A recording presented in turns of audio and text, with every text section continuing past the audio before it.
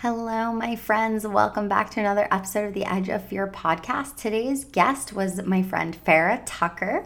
We talk about limiting beliefs, emotions, vulnerability.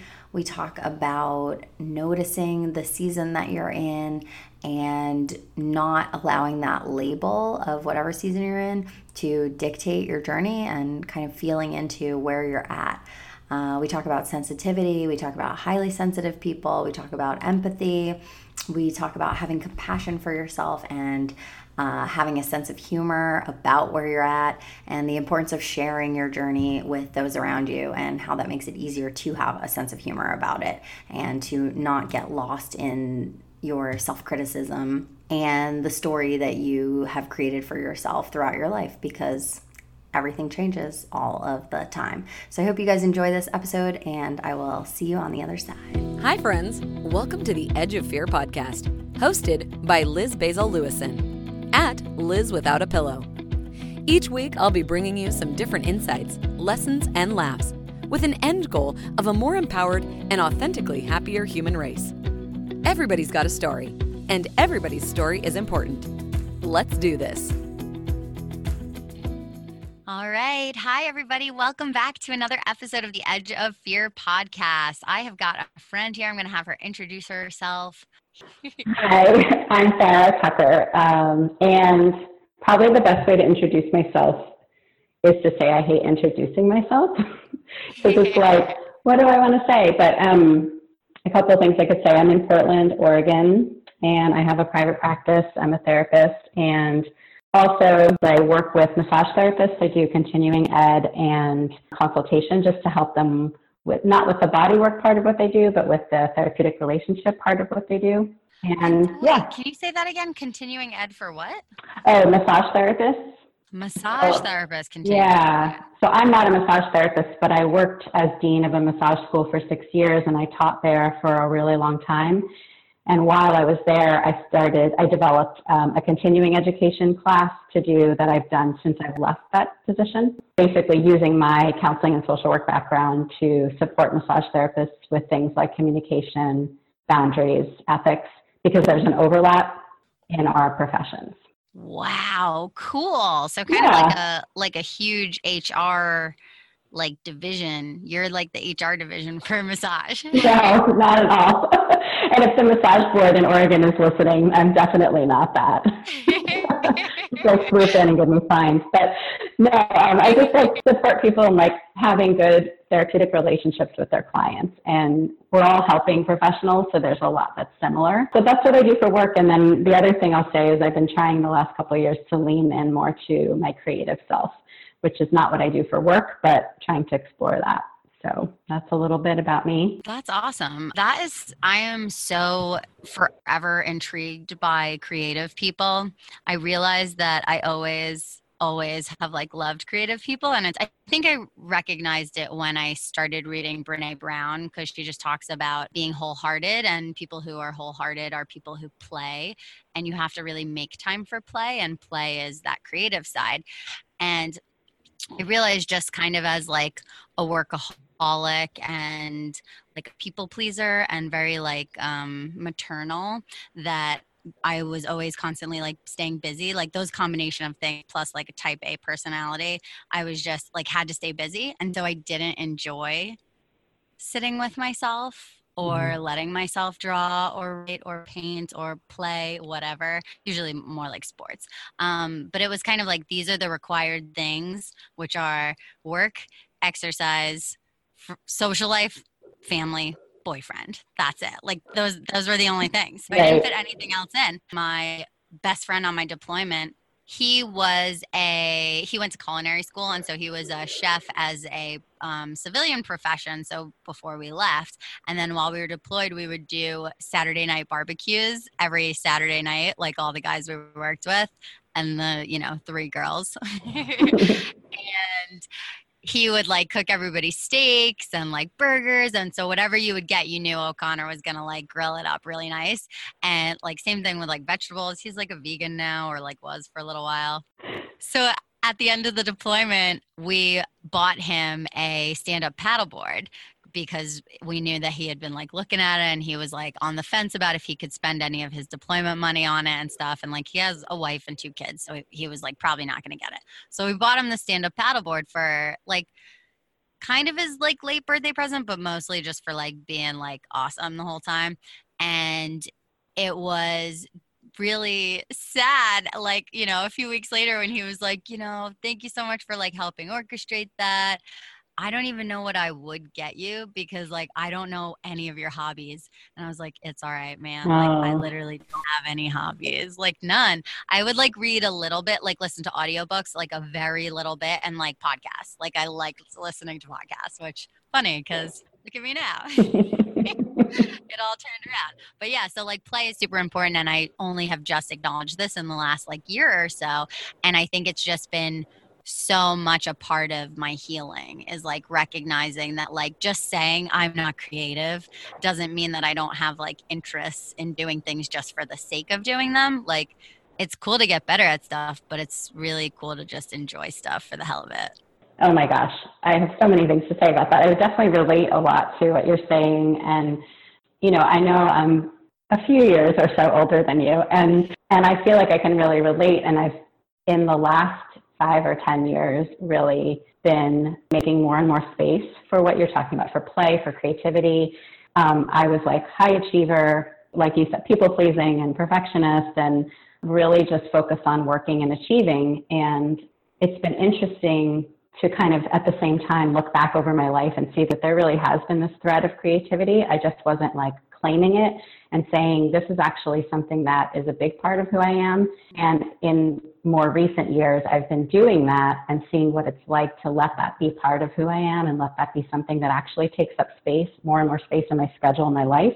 And it's really exciting. But it is a big, like you said, it's a healing to kind of say, oh, play is okay, exploration's okay. And it actually really relates to some of the other things that I've been thinking that we might talk about today about fear, right?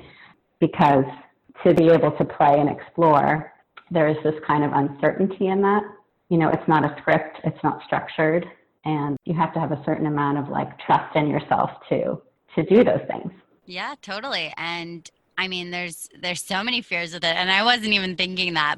The first time I wrote about play for my blog, though, this past spring, was in that regard that when we're young, and this was like totally like quoted from Brene Brown. This is not my idea at all. It's like something that I've thought about and like pondered over, but could never put to like words. That's why I like love reading this stuff from, you know, that's how this all started for me, was like I was feeling really like high on love and like authenticity, but I was because I was becoming interested in it, I started reading it and like getting the language for the things that I was feeling. And so it's just so cool to like now be having a conversation about it. Like how magical, how awesome is that?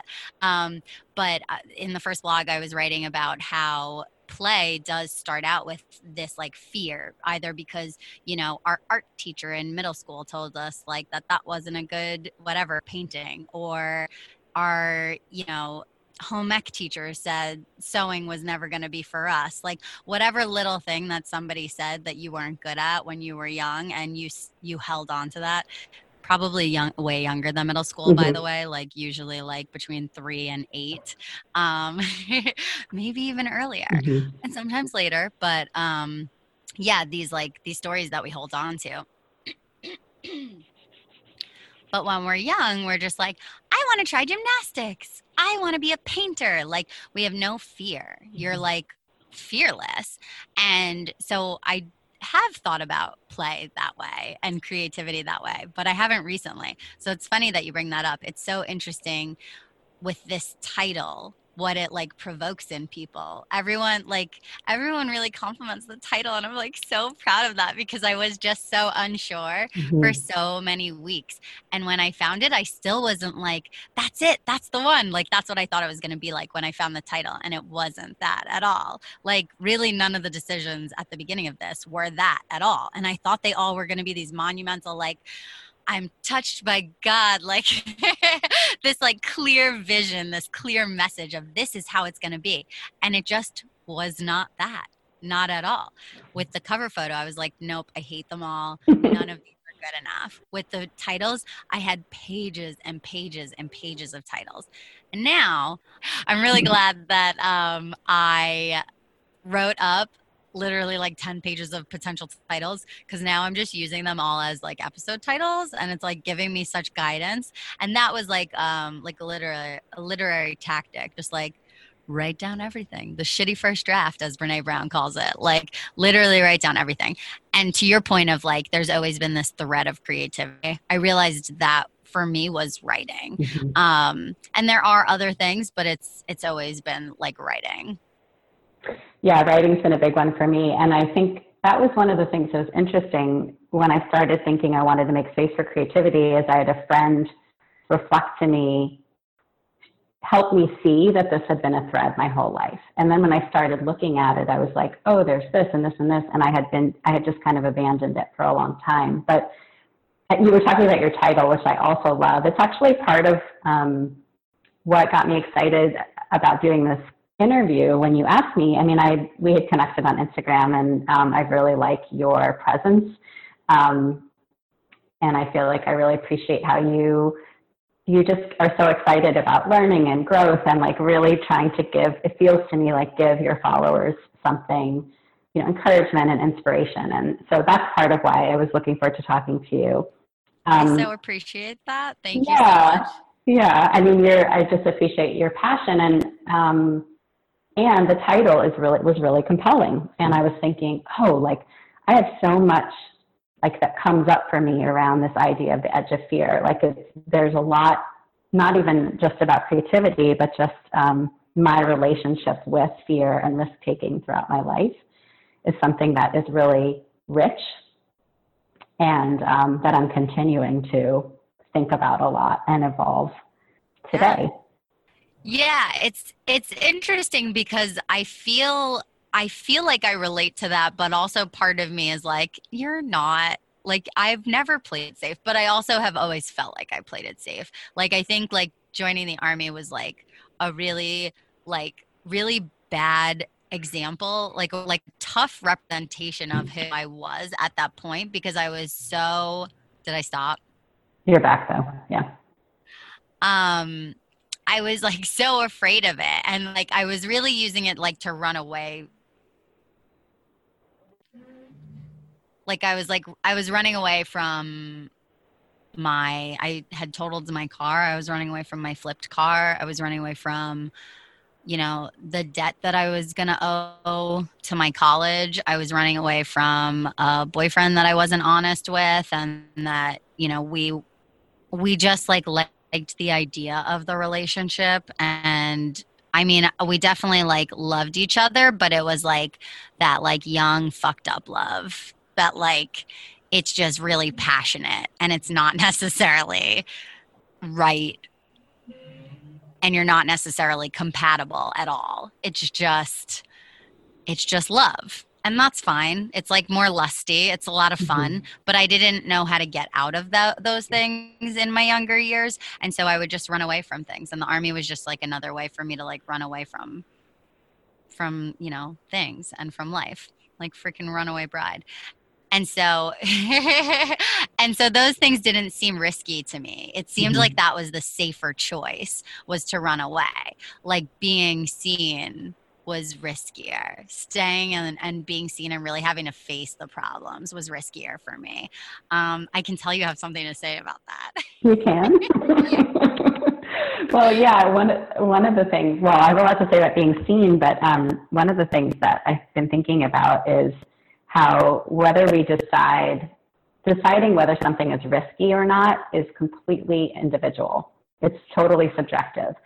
So when I look back at the risks I've taken in my life, somebody else who's maybe like more traditionally like outwardly a daredevil might be like, you've lived this really safe life. But for me, part of what's been important is claiming this has been hard for me. This has been scary for me. This is a risk in the context of my life and my, how I'm made.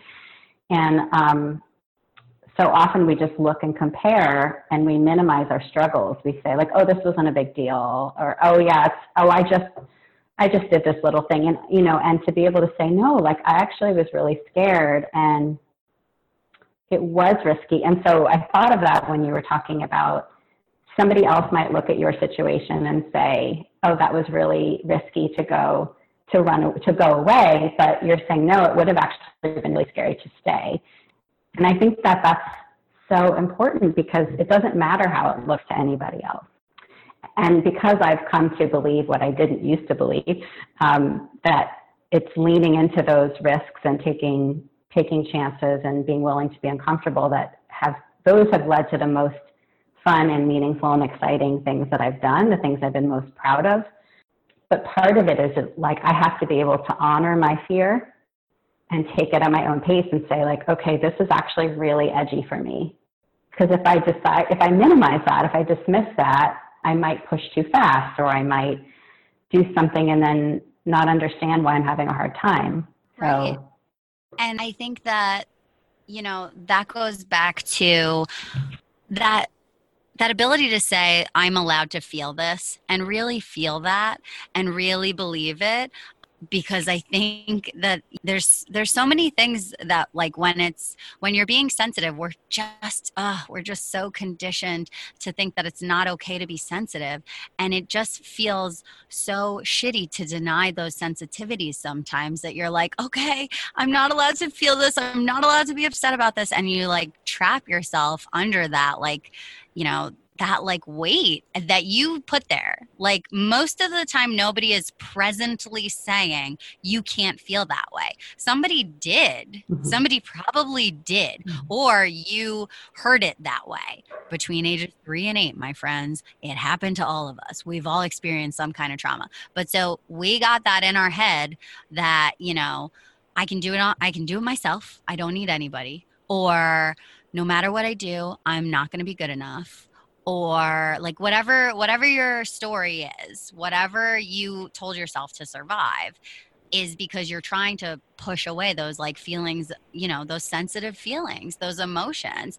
And to really acknowledge that, it helps you every single time that you go through something traumatic after that. Like that's a tool now. That's something that you get to use and apply in your life if you can be aware of it every time.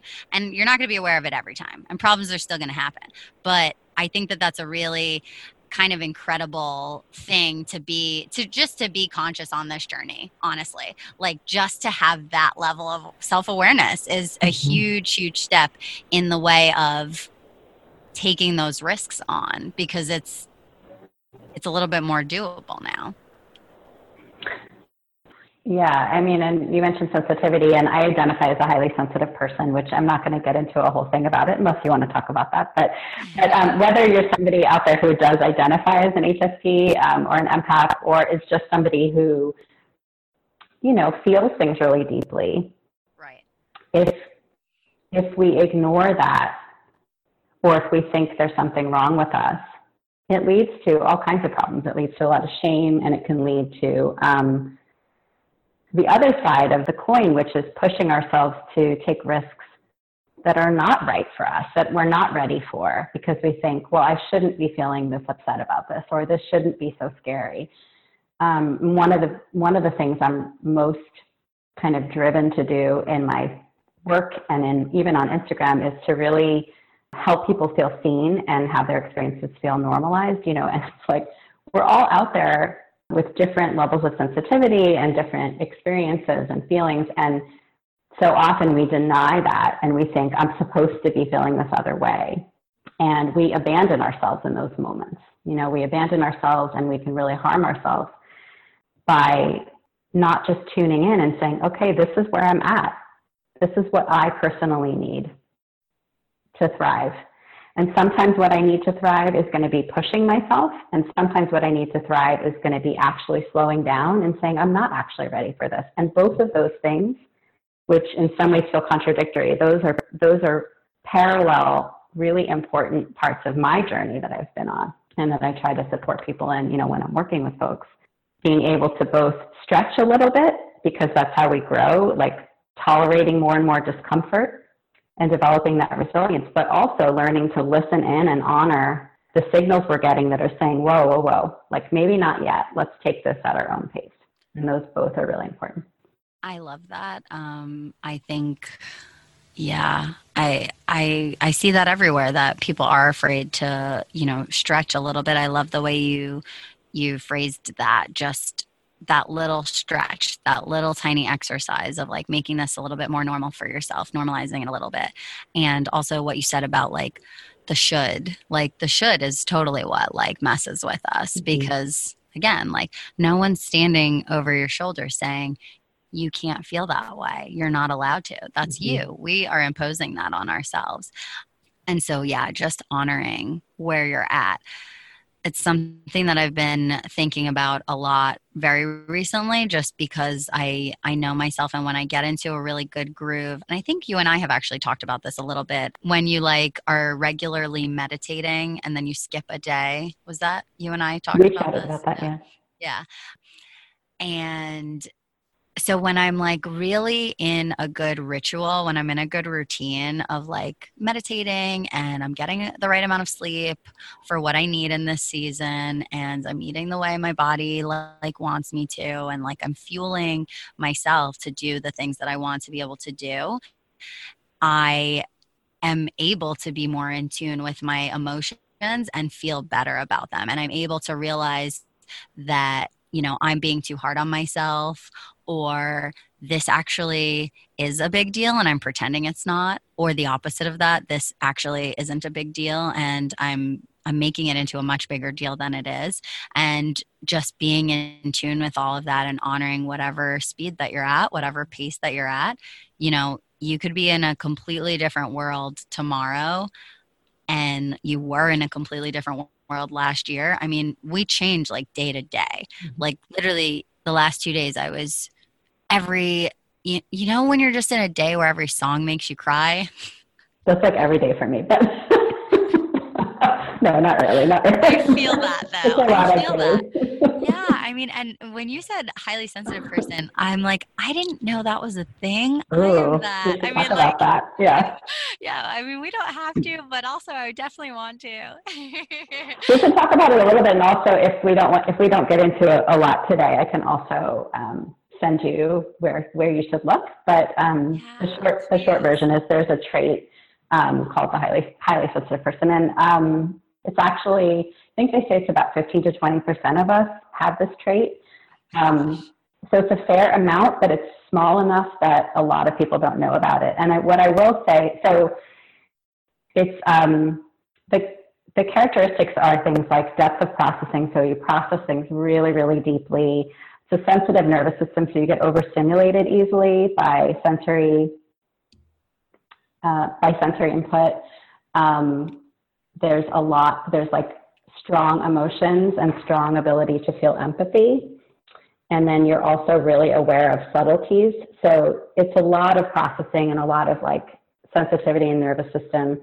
And it's a whole episode or more on its own. But what I will say as it relates to this is my discovering that I identify as having this trait in the later part of my life, actually, changed my life, because it really allowed me to see myself more clearly and not feel as much shame or feel like I should be different, but just, oh, this is how I am. This is how I move through the world, and this is how things affect me. And so to actually kind of create a life that works for me instead of trying to be different.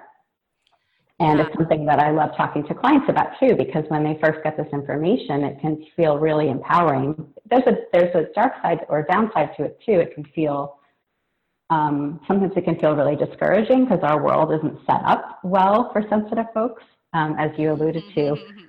But it can be really helpful to find this out and to understand this is just a totally valid way of being. So if you want to look into it, or any of your listeners, a good place to start is to go to the website. Elaine Aron, who first discovered and named the trait, I think it's the highlysensitiveperson.com or highlysensitiveperson.com, but there's a little self-test that you can take, and it's a great place to start. Cool. Yeah, Yeah. I will definitely include that in the notes and definitely do some research on it, because that Mm-hmm. sounds like something I would be really interested in. Yeah, and I could definitely see when you would get that information or hear about it the first time, or whatever, be told that you are that could feel like a heavy thing, like a diagnosis. But I literally, you said it and I was like, superpower. That's your superpower. Yes, yes, Because totally. I mean, so many of those things could be misdiagnosed for so many other things. Mhm. And just like the being super aware of other people's emotions and cues and things like that. I mean, I remember reading about that in the book Attached by Amir Levine with the attachment styles. And I reference it in a couple of episodes. I love it because like figuring out what your attachment style is just means that it's not good, it's not bad, it just is. This just is your attachment style. Now you know how to go about the world. Now you know how you are in your relationship. Now you know how you need to effectively approach life. The same thing with like the DISC assessment or the Enneagram. Like people, we like to like kind of label ourselves, which is contradictory to, I think, a lot of the things that I talk about here. But I think having a label about ways of being rather than like professions could be really helpful to you. And I don't think that you're ever stuck in any label. I think that just like our emotions change from day to day and we go through phases, like, and we go through seasons in life. I think it's the same thing for, you know, our health and our wellness and our personality traits. I mean, my taste buds change every few years. Like my hair changes every few years. Why would the rest of me be any different, you know? So yeah, I really like that. I will definitely be doing some research on that. Yeah, Thank you great. for sharing. Yeah, of course. Yeah, and I know this is a bit of a tangent, but what you were saying, I think that there is this kind of interesting line between when we decide this is who I am, and we create labels, or we give ourselves labels, or somebody else gives us a label, that it can just become the truth, and then we just are like, this is who I am, and then we just kind of tell ourselves that, and it becomes the reality, and we don't question it. And that's actually something that I think about a lot and work with folks a lot. You know, sort of let's look at what those stories are that you think are just your personality, but are actually just habits or ways that you've been conditioned to believe and act. But on the other side, there are times where it can be helpful to say, oh, this is how I can understand my brain works in this way. It works differently, and to have that, to feel valid and to feel seen and understood to ourselves. So there's kind of this balance there.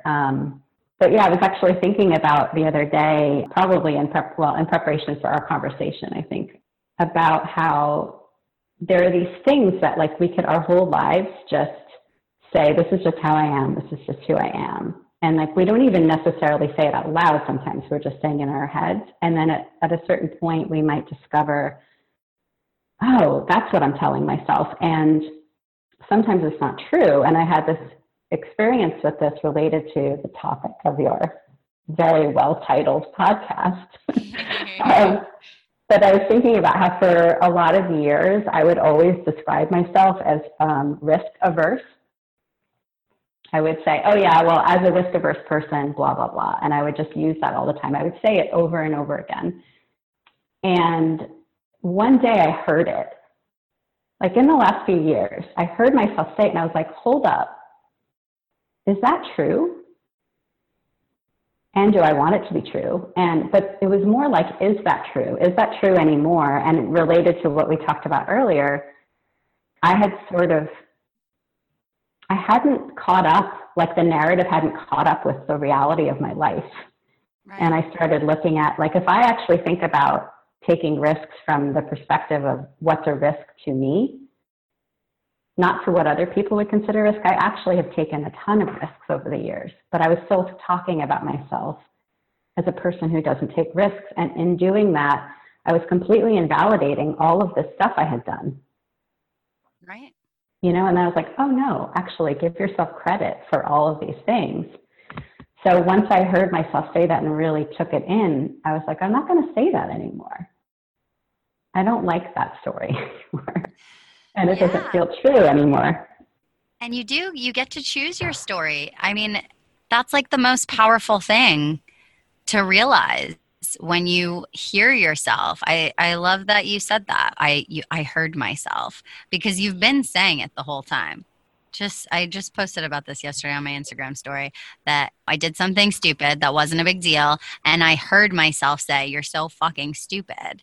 And and that's my thing that I tell myself, "You're so fucking stupid." Like, you tell yourself Oh, you're ouch. risk averse. Yeah, that's like so mean. Yeah. Like, I'm risk averse. I mean, like, I wasn't saying like I'm stupid, but sometimes I would say, and I talk about this on the John Potts episode about confidence, about how I would be like, "You're not going to like this idea," or "I don't really know how I feel about this." And that was me like saying I'm stupid. And that was why I like felt unheard and unseen, because I wasn't letting those walls down to say things, because I felt like I would be judged for being stupid. Like, who fucking ever told me I was stupid? I'm like kind of Yeah. realizing this a little bit now, right now in this In this conversation. conversation.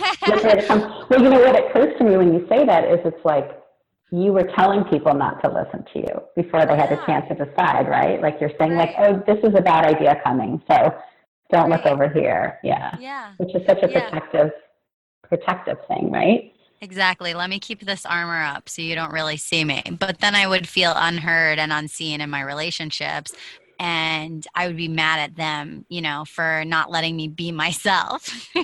It's so sad. Like, what a vicious circle. Like, I'm not being myself because I'm afraid to be. And then I'm blaming you. And then I'm unhappy and I'm alone because I'm not able to be myself. And then I'm not myself more. Yeah. Oh, that's so, I can feel that whole cycle. Like, I just feel it in my body. And, you know, it is sad, but I also think, like, one of the things that I believe has really helped me, and I try to help offer to people, is looking at the things we do and really having compassion and understanding why we operate in those ways. And to be able to be like, okay, so here's this habit I've had, and I can look at it and say, oh, that was so self-destructive, or that was so mean. But like, what was that? What was the wisdom in it? Or like, what was it wanting for me? Because I believe really deeply that everything we do, if we can trace it back, there's some kind of pure motive there. Like, in this case, we want to protect ourselves, and wanting to protect ourselves gets such a bad rap. We always say, oh, you're just being defensive, or you're just protecting yourself. But what I like to think about is that if we're trying to protect ourselves, there's something worth protecting, that we believe there's something worth protecting under there, that we actually feel that we have value, and sometimes when I say that to people, they like kind of balk, like, no, it doesn't mean that. But it sort of does, right? Yeah, We think we're worth protecting. absolutely. As soon as you said it, I was like, inner child, protect. Totally. You have to protect the inner child. And like, I mean, Exactly. yeah, that's really beautiful. And I do deeply believe that, but I think I give myself a hard time. Like, it's so funny. Literally everything I say on here is like, just I'm saying it at myself. But like, if I say it to a bunch of people, like, we all rise, instead of just saying it to myself. So the same thing with like realizing the importance for me of like ritual and discipline, and having like my things that fill my cup. It's the same thing, I think, for like being forgiving towards myself and being understanding of like, it's okay, you're going to have slip ups. Like, that's just as important to me in my self-care routine. And I think to go along with it also is like the importance of like mantras and affirmations. So like saying the opposite of what you've been saying, and literally saying it to yourself like over and over and over again, because that's the way that we've been saying all these negative stories to Mm-hmm. ourselves, is over and over and over again for decades in most cases. Totally. So I talk about self-compassion a lot, and I teach about it in my classes sometimes. One of the things I think about is that we need a self-compassion practice. Like, we need to practice it because of what you just said, because we have been practicing self-criticism for our whole lives, practically, right? Give or take. So we're practicing, we're doing, and it's not, I sometimes think about like sitting down and doing like a formal meditation, and sitting down and doing like a self-criticism practice. Like, you're on your mat and you're like, I'm going to say how much of a piece of shit I am over and over again. We don't do it like that, but we're saying it all day long. So in order to counteract that, in order to develop some other voice that we have access to, we have to practice it. You know, whether it's what you're saying, like doing mantras, or any other way that we practice that, there needs to be some repetition, or it's just this like faint whisper, you know, in the middle of a bunch of screaming negative voices. Right. Like being unhealthy for 5 years and then eating like a vegetable, or like going to the gym one time, like that you're pissing into the wind. That's a drop in a bucket. I can't think of any expressions right now, but that's not enough. It's not going to work. It has to be a practice, like daily, regularly. Otherwise, it's not completely useless. Like, don't not do it. Do it still. Right. It has to be consistent. That's why when I say that I meditated a half a dozen times in the last decade. And then when I started actually in January, I went 11 days straight and I was like, oh, I feel different. Literally on the 11th day, I felt different. And now it's been pretty much since January. So it's October. So 10 months roughly. And if, I'll skip every now and then. I think my Insight Timer app, I'm at like 49 days straight or something. So I skip every now and then, but it's noticeably awful when I don't meditate. And sometimes my meditation is 1 or 2 minutes, and sometimes it's 10 minutes, and sometimes I have to meditate 3 times during the day. But that shit is consistent because it works. I don't know why I fall out of any of my routines, because I'm like, oh gosh. But again, because I'm having compassion towards myself and forgiving myself. It's hard being a grown up and trying to raise your level of consciousness is so hard. It is. And I think this probably came up when you and I chatted about that. It's not only having compassion, because why would we beat ourselves up because we don't meditate for one day, but also flexibility is part of it. Let's look at the big picture of our lives. Are we supposed to be just working on ourselves constantly and super rigid and having no flexibility for all the things that come into our lives? I mean, that to me feels unkind and unrealistic. And so what does it actually mean if you're I want to meditate every day, and then you skip a day, but you meditated 53 days out of 60. So what? So what? Literally, so what? Yeah. Also, celebrate that win. Exactly. Celebrate that win, because that's huge. I have totally not thought about it that way. I broke a 146-day streak for my Duolingo, my French class that I had been taking literally since I was in Italy. So I left there April 26th. So I broke the streak a month ago. And I was so upset, and I was like, I'm going to forgive myself. I forgive myself. I'm going to tell myself it's not that big of a deal. It's fine. I forgive myself. But I wasn't look at those 150 days of French I just took. I haven't done that in literally 9 years. That's really cool that I was able to do that for so long. And I have not once, and I have been ruminating over this. I forgave myself, but that was a month ago. And every time I see my 18 days straight, 22 days straight, I'm like, damn you. Shake my fist at the sky. Honestly, I can totally relate to that, though. And for me, I think it's more about my competitiveness. I'm super competitive, and definitely with myself. And so, yeah, because I've had that whole situation with streaks, and if I miss a day, I'm no, starting over. But then when you think about it, it's what is that? What am I really trying to accomplish here?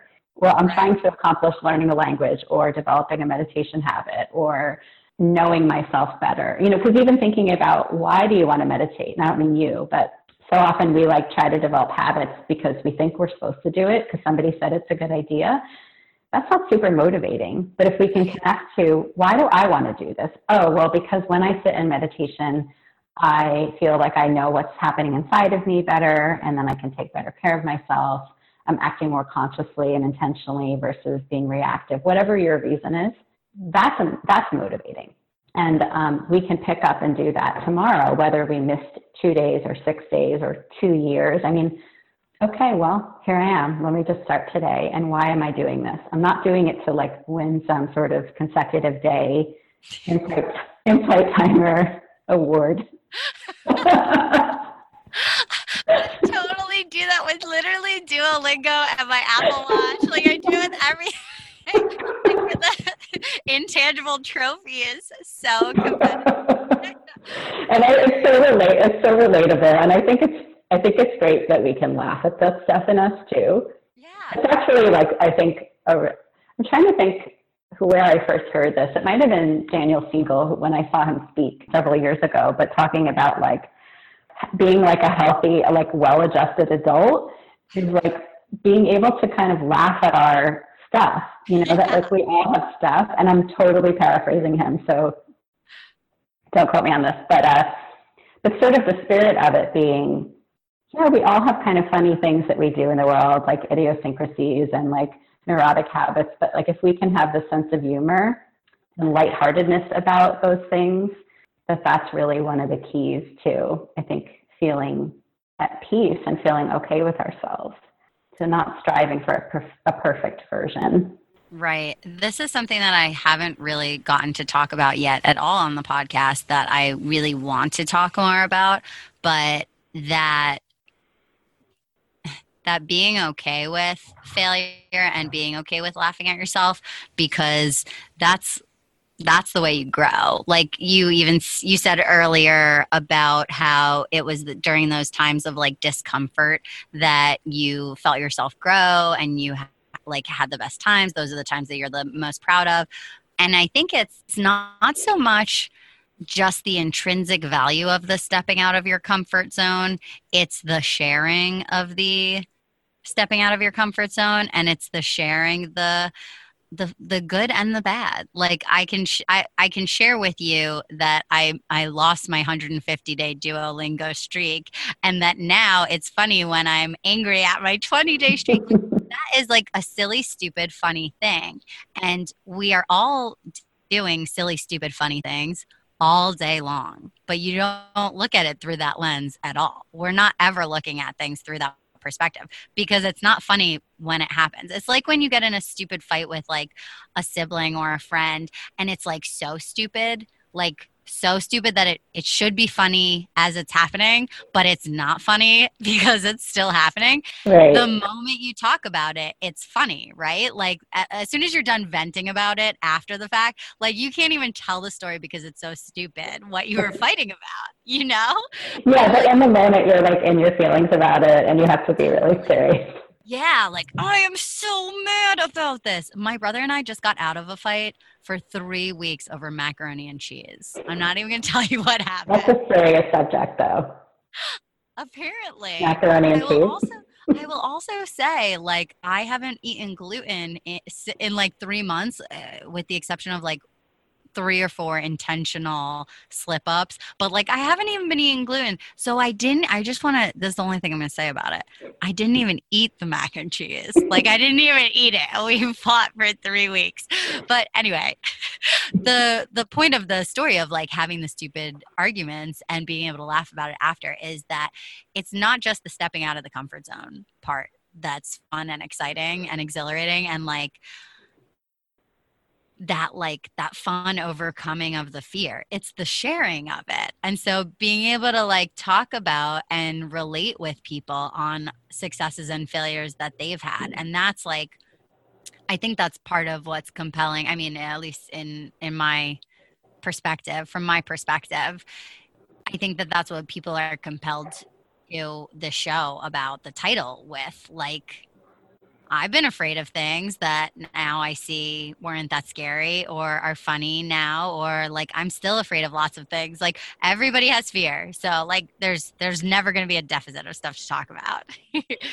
Yeah. And I was thinking, as you were talking about that, about, where we started this conversation about creativity and also more specifically about Instagram. And one of the things that I really enjoyed on that platform and been on both sides of, but I'll just speak to the side as a writer, is when we share those things, whether I'm writing a specific story that happened to me, or if I'm talking more generally about, this is what happens for people sometimes, people are inspired by that. Like when we share our struggles and our failures and our, and we're vulnerable, other people, we're not trying to inspire people, but it just happens,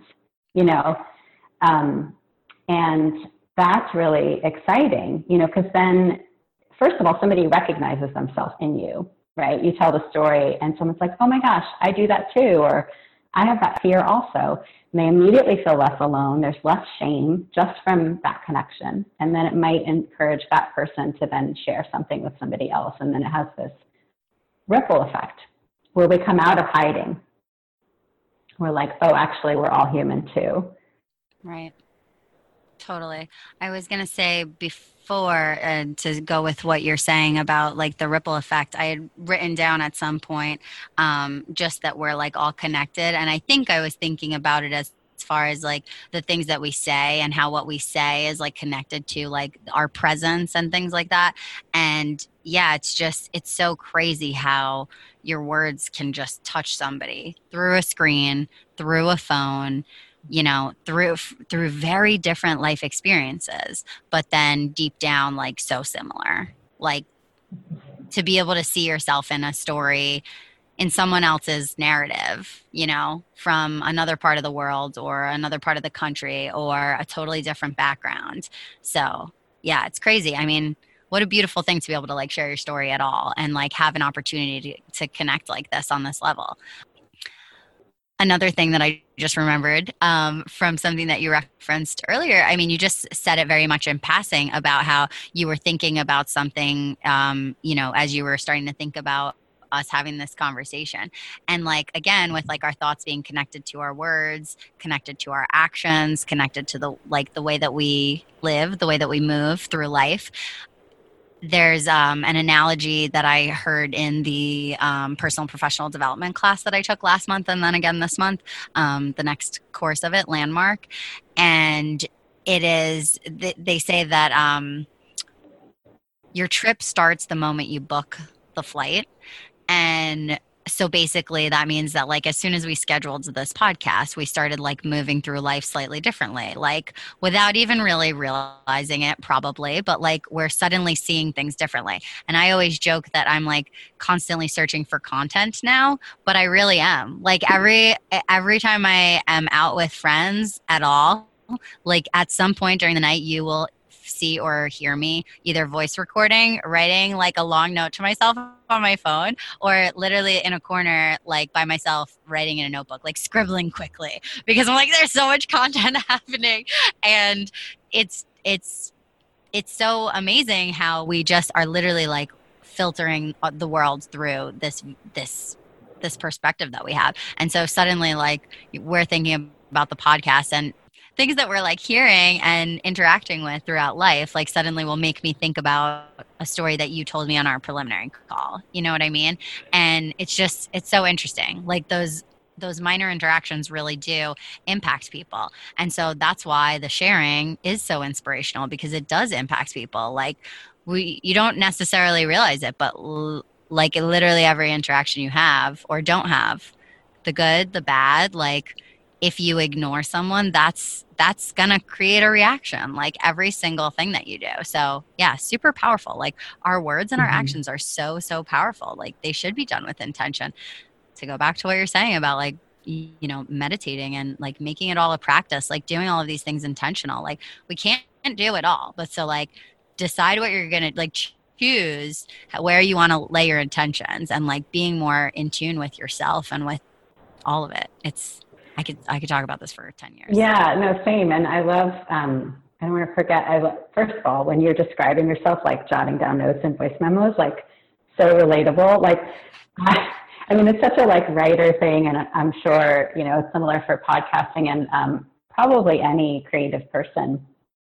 But because I have been writing so regularly since I started doing my Instagram, it has changed. I'm the same way. Like I'm constantly, not even on purpose, but I'm constantly like, oh, I'm going to write a post about that. I have just like notes everywhere. I always have like 25 drafts, at least in my head, on my phone, whatever.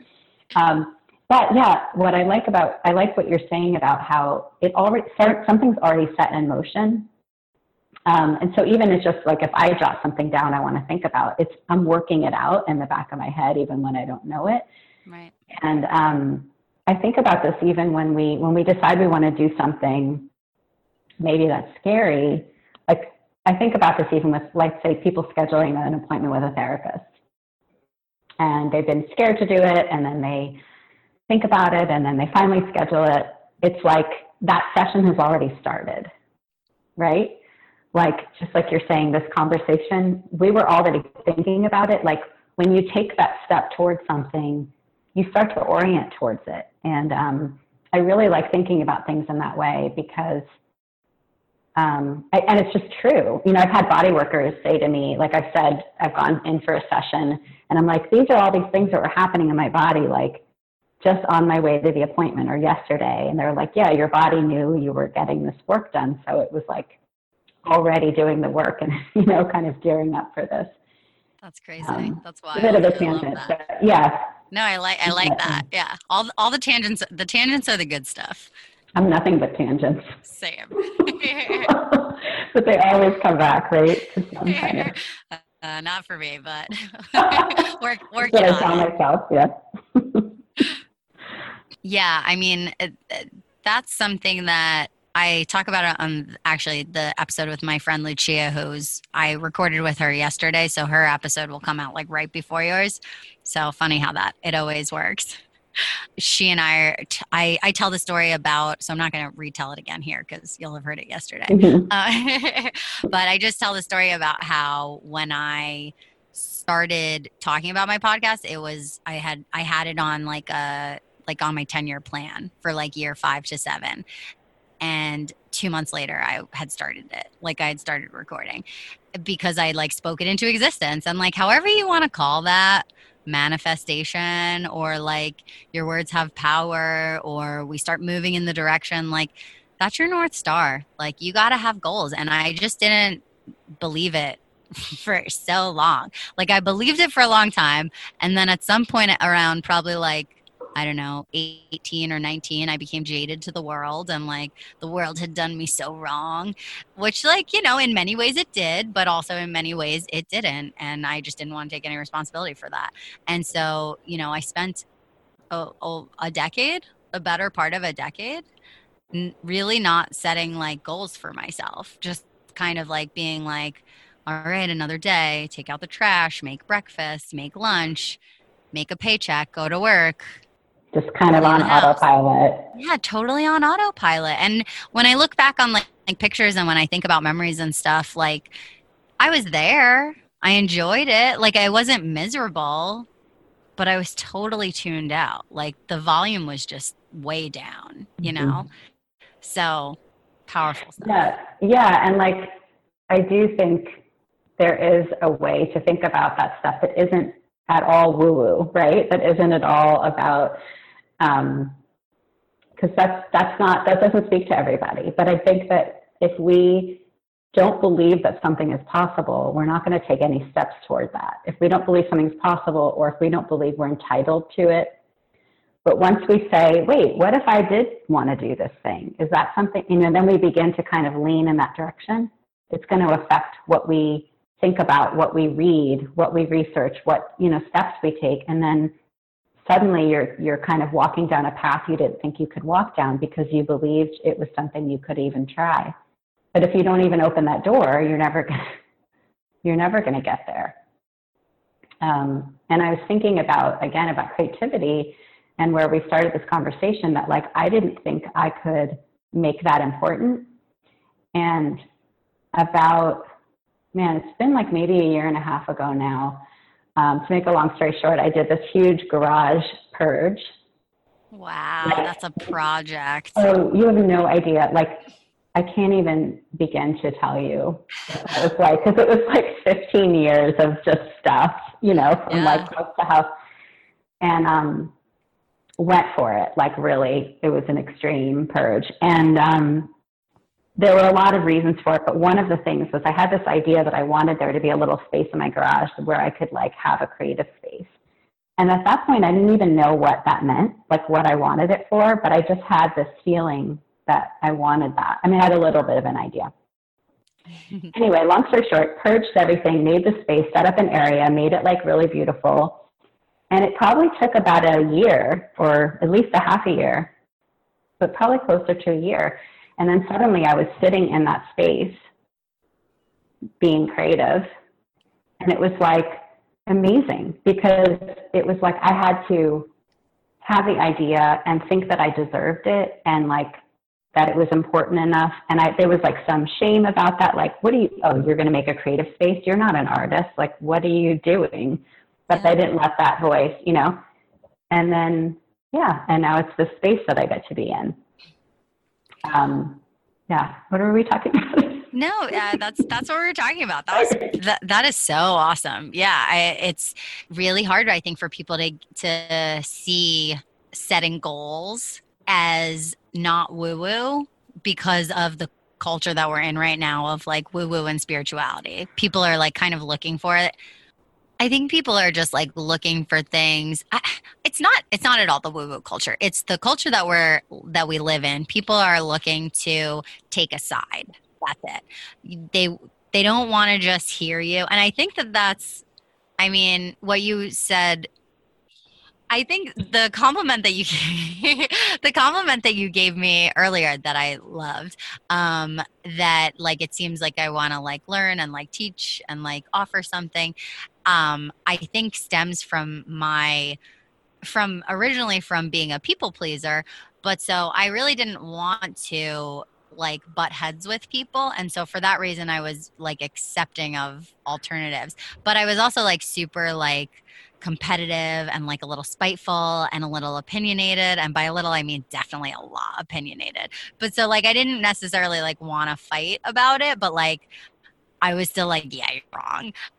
But so now just having a little bit more self-awareness and realizing that I don't know everything, not even close, I can really get in tune with that. Like, just because I don't agree with you doesn't mean that I have to like starkly disagree with you. Like, there's even a chance that you're a little bit right and maybe I'm a little bit wrong, or maybe we're both completely wrong. But like, I think just disagreeing with something for the sake of disagreeing it is like super common right now. People are like looking for that a little bit.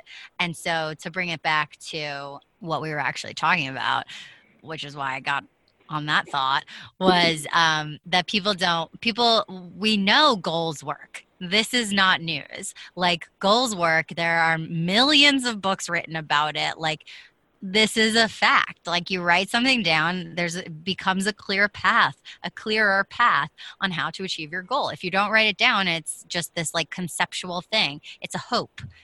Rachel Hollis says, a goal is just a dream with its work boots on. And it like, that's what it is. You set the goal and then you start moving towards it. But because we're in this like age of raising the consciousness and like this age of Aquarius, we are trying to like heal and repair. And so people who are opposed to any spirituality at all, I think, are like very like wanting to give the pushback on manifestation. And I'm like, whatever, you can believe whatever you want, to be quite honest, but like, if meditation works for me and I believe that meditation works, I don't care if it's placebo effect, it works and I'm happier. So like, let's do this thing. Same thing with like, if I want to use my affirmations, if that works for me, if it makes me happy, you don't have to do it if you don't want to. I'm not going to try and shove it down your throat, but I'm letting you know, day 11, that shit starts to work. Like, it doesn't work on the first day, consistency, but it starts to work, in my opinion. Yeah, side note, if you haven't listened to the podcast, the recent episode on being, the drugs in your head, and I can't think of the guy's name now, Eric Vance maybe, but anyway, it's all about the placebo effect and all of I'm not even going to say more. It's so good. Okay, I will definitely. I highly recommend it. Yeah. Yeah, it's interesting. I mean, yet another tangent, but we can edit this out if you know. We never do. I always say I might, but. But something that one of my like millions of posts that I like haven't written but are in my draft folder is about this. But just the idea on the flip side about how goals sometimes are limiting, because we set our goals based on where we're standing and we think we actually are capable of more than we think. Totally. Right. And so a lot of times we set these goals that are really close to where we are, or just like a step outside of where we are, because it's all that we can see is possible. And so sometimes I've been thinking about how sometimes goal setting in a traditional sense limits us. And so I've been trying to think about other ways of looking ahead that are less linear, kind of more feeling into where the nudges are. Yeah. I like that to acknowledge, every step of the way. It does change.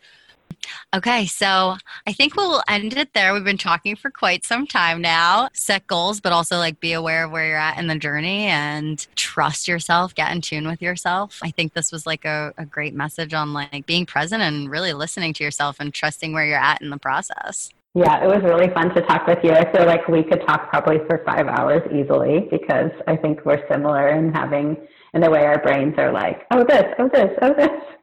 I know, that's definitely like 1,000% where we are. You were like, oh, the tangents. I'm like, the whole show is tangents. It's one big tangent, yeah. I don't know if they know this yet. It was really fun to talk about all this stuff with you. So thank you. Thank you so much for being here. Where can people find you? So I spend all of my time on Instagram. It's only kind of a joke. So I'm at Fara_Tucker_LCSW, and that's Fara, F like Frank, ARA. Awesome. And I will put that in the show notes. Yeah, of course. And I repost your stuff at least every Monday and Thursday. Remind me what the hashtags are, because I get them wrong 100% of the time. So Monday is Meme Monday, and then Thursday is Therapy Humor Thursday. Therapy Humor Thursday. Meme Monday, I think I got on lock, but yeah. So if you're not following me at Liz Without a Pillow, you definitely should be. And I tag Fara every Monday and Thursday because those are so funny. And a lot of the stuff that I put out, whilst I try my best to be natural and funny, sometimes I get a little deep and emotional. And so those like therapeutic days are like great. And I think everybody really appreciates it. Let me know if I'm wrong. I'm not going to change though. All right. Thank you so much for being here. Thank you everybody for being here. We will see you next time. All right, just hopping on for a quick second. After Fara and I got off the call, we were talking a little bit about manifestation, and she mentioned a couple of things that I had never really considered, so I wanted to just note them here for you guys in case anybody's interested in hearing more about a different perspective on manifestation, because I do speak quite a bit here on this platform about manifestation and affirmations and our power in our future and our power to choose. So this is Fara. I'm reading some of her words, but also kind of paraphrasing, taking out a couple of sentences here and there. So she said, one of the reasons I don't use that language in particular, and that in general I'm cautious about how I talk about the idea of creating our future and reality, is that unless there's a lot of nuance in the way that it's talked about, it can be explained and or interpreted in a way that's harmful to many groups of people. I believe that we have a lot of power in creating our reality, and I believe that that's not the whole picture. For example, that we can simply manifest our way out of oppression, or that everything in our lives is a manifestation of our beliefs, both of which quickly lead to a blame the victim mentality that doesn't take into consideration the very real consequences of things like systematic oppression and or interpersonal trauma.